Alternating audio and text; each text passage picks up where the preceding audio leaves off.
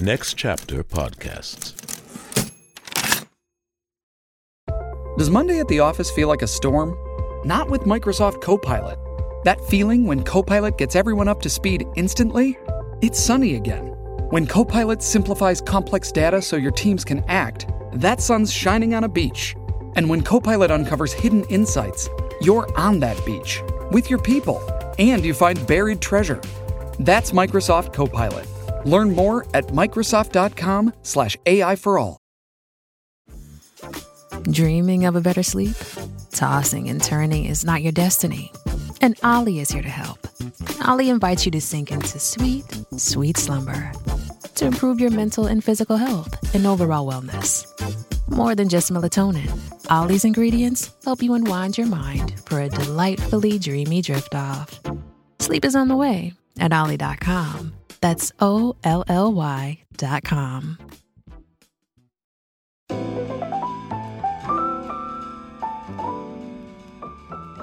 Hi, I'm Michael Goodfriend, executive producer of the Play On podcast series at Next Chapter Podcasts.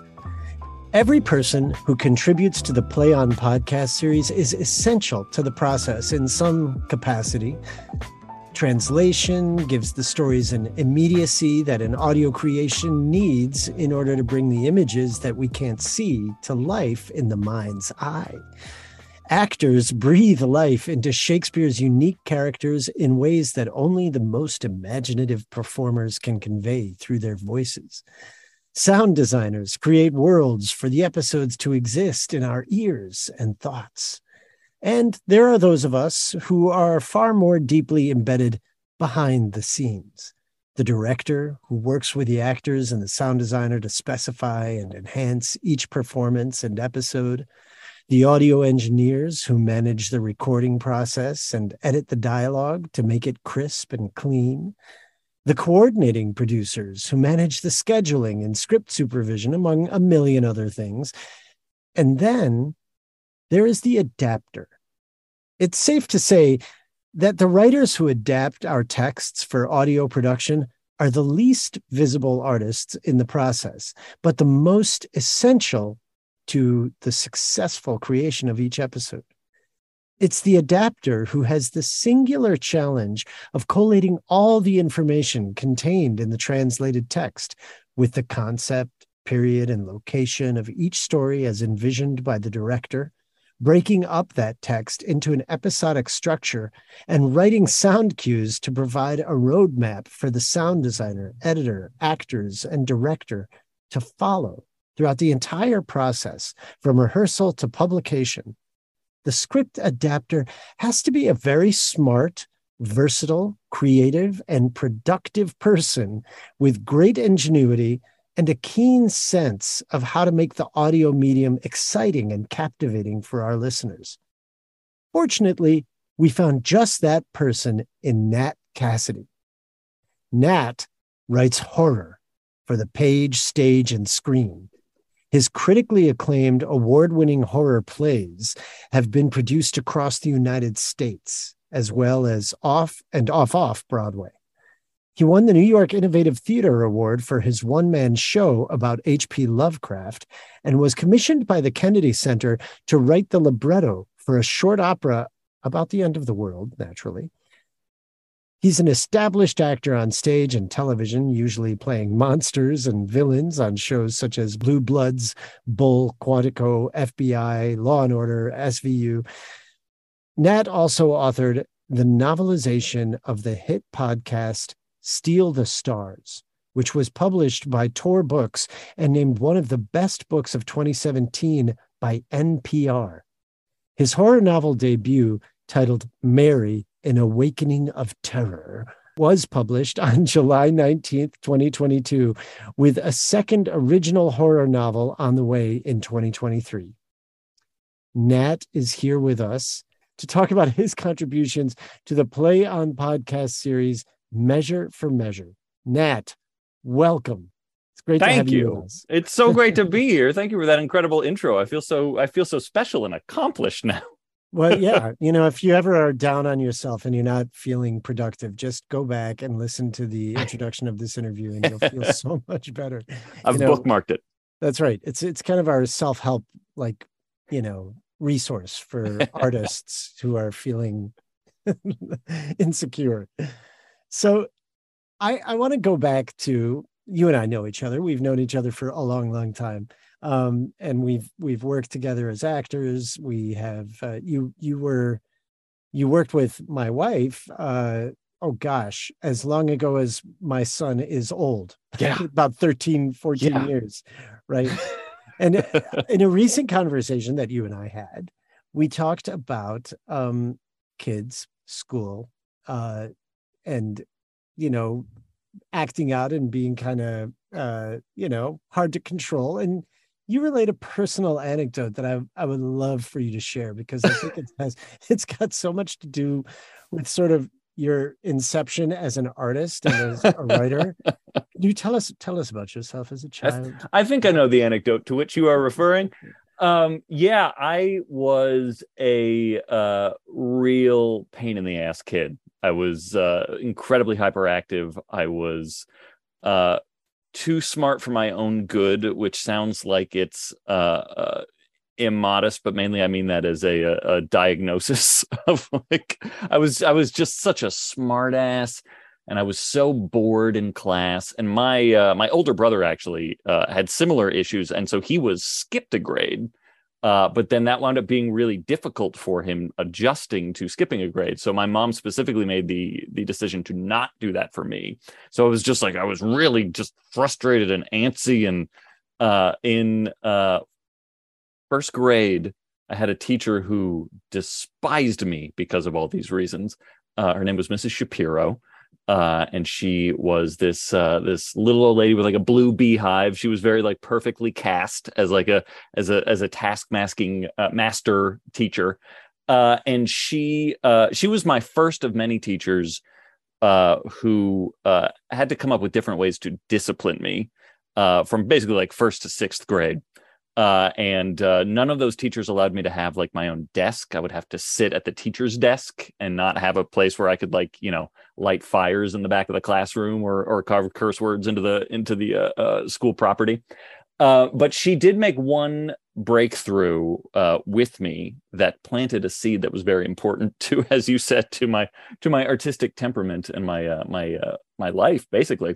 That I begrudgingly have to give Mrs. Shapiro credit for. She was giving a slide presentation at one point, and I don't know why. When I've told this story in later years, I'm often like, what a weird choice this was for her. But she was giving the slide presentation to this first grade class, and it was of her recent trip to Greece. She was Greek, and she would go back very very frequently.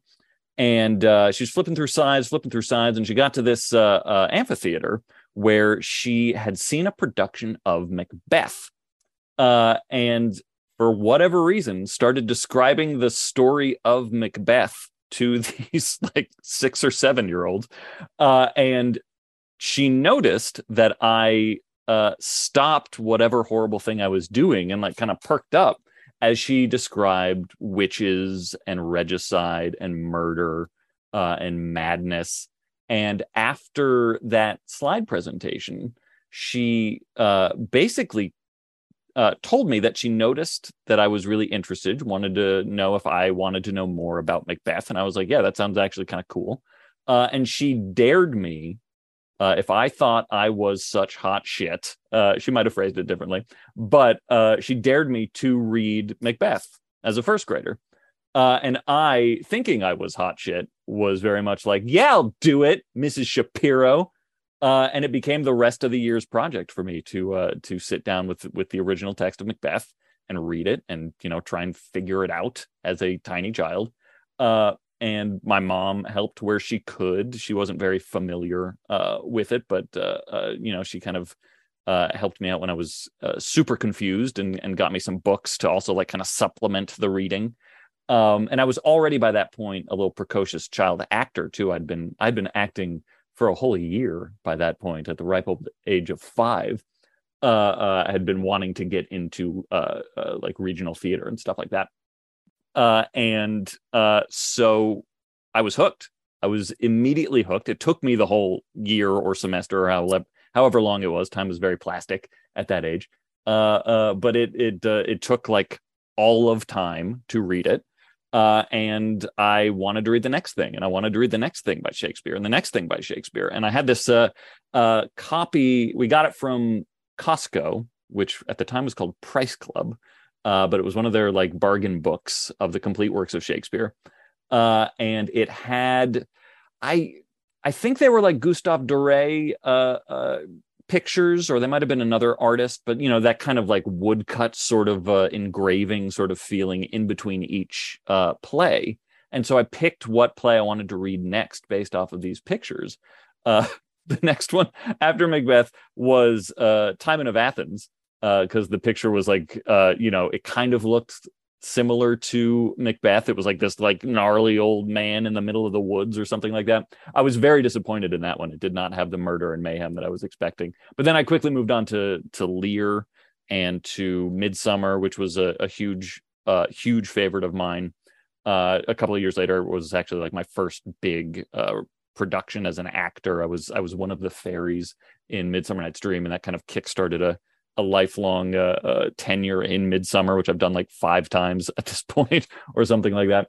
So I basically, and then I moved on to like The Tempest. Any image that looked like it had some sort of supernatural occurrence in it, I was immediately hooked into. And like that just kind of started a lifelong obsession with Shakespeare. My 2 biggest literary influences as a human being and also as a writer myself have always been Shakespeare and then Stephen King, who I got into probably around 9. And also just you probably can't read the titles, but this is all either like horror or like nonfiction is over there. It's horror or nonfiction. And that big bookshelf behind you with the skull on it, which is always there. And it looks like they're back behind you. There's a very scary looking puppet clown type figure. Good old friend to the end, Chucky. Chucky. Yeah. But yeah, so like horror and Shakespeare are like just my 2 things. This shelf like directly behind me is almost entirely Stephen King. I'm a Stephen King obsessive and a Shakespeare obsessive. And as you can see, like they kind of were initial inceptions that are very, double helix entwined in a way. Like I loved Shakespeare because of the horror. I love Stephen King because of, I think, his very undervalued kind of literary value. So yeah, they're very intertwined, I think. That's so Shakespeare became like a disciplinary measure that wound up setting me on a path that, for better or worse, it was your punishment. Down. You're What's still that? living out still living out your punishment. You won, Mrs. Shapiro. So I can safely say that you're the only person I've ever met who read the complete works of Shakespeare before he was 10 years old. I before you get too impressed, I probably understood about 10% of it. I hope you're enjoying this conversation with the creatives behind the scenes. To listen to the full interview, join the Play On supporting cast for just $5 a month, which by the time you hear this might be less than you'll pay for a gallon of gas. You'll get in-depth interviews featuring some of the most brilliant artists working today. You'll also enjoy ad-free episodes of the Play On podcast series. Subscribe today for $5 a month. Join the cast. Go to ncpodcast.com and sign up today. Thanks for listening. Waiting on a tax return? Hopefully it ends up in your hands. Fraudulent tax returns due to identity theft increased by 30% in 2023. If you're in a bind this tax season, LifeLock can help. Our U.S.-based restoration specialists are experts dedicated to helping solve your identity theft issues. And all LifeLock plans are backed by the $1 Million Protection Package. So we'll reimburse you up to the limits of your plan if you lose money due to identity theft. Help protect your information this tax season with LifeLock. Save up to 25% your first year at LifeLock.com/aware. Next Chapter Podcasts.